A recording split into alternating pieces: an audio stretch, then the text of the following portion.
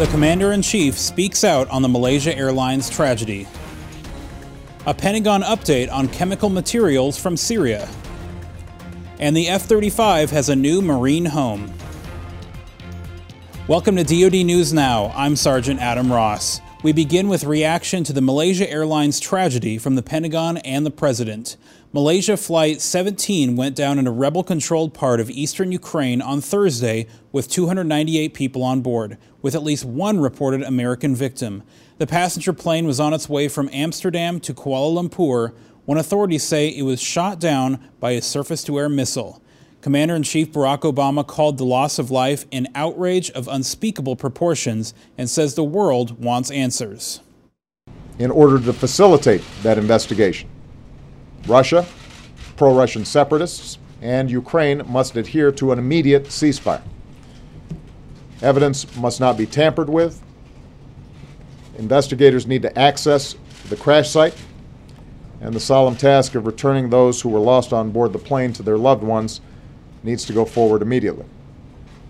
And the United States stands ready to provide any assistance that is necessary. As we investigate who did this and why, this terrible tragedy underscores the need for Russia to take immediate and concrete steps to de-escalate the crisis in Ukraine and to support the Ukrainian government's plan for a ceasefire and peace settlement. Pentagon spokesperson Rear Admiral John Kirby says Secretary of Defense Chuck Hagel spoke with the Malaysian Minister of Defense this morning to offer his condolences to the Malaysia Airlines tragedy. Rear Admiral John Kirby also gave a status update on the Cape Ray. He says the motor vessel continues working with field-deployable hydrolysis systems to neutralize chemical materials from Syria. As of this morning, the crew has neutralized just over 15% of the DF, which is a sarin precursor. This amount has been verified by the International Organization for the Prohibition of Chemical Weapons.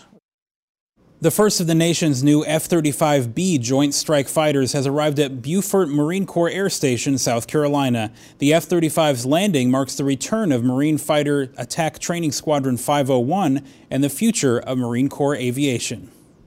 Today, in conjunction with VMFAT 501's arrival last week in the Low Country, marks a new chapter in Marine Corps aviation. We're extremely proud of all the Marines, sailors, and civilians that made it possible for the F-35 to touch down today in Beaufort and call it home.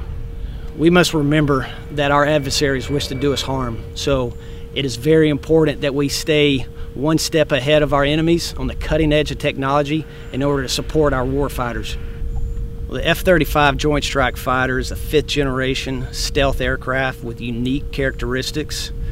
It has a STOVL capability that allows the Marine Corps to operate in austere conditions from remote locations, whether that be from an amphibious ship or remote airfields.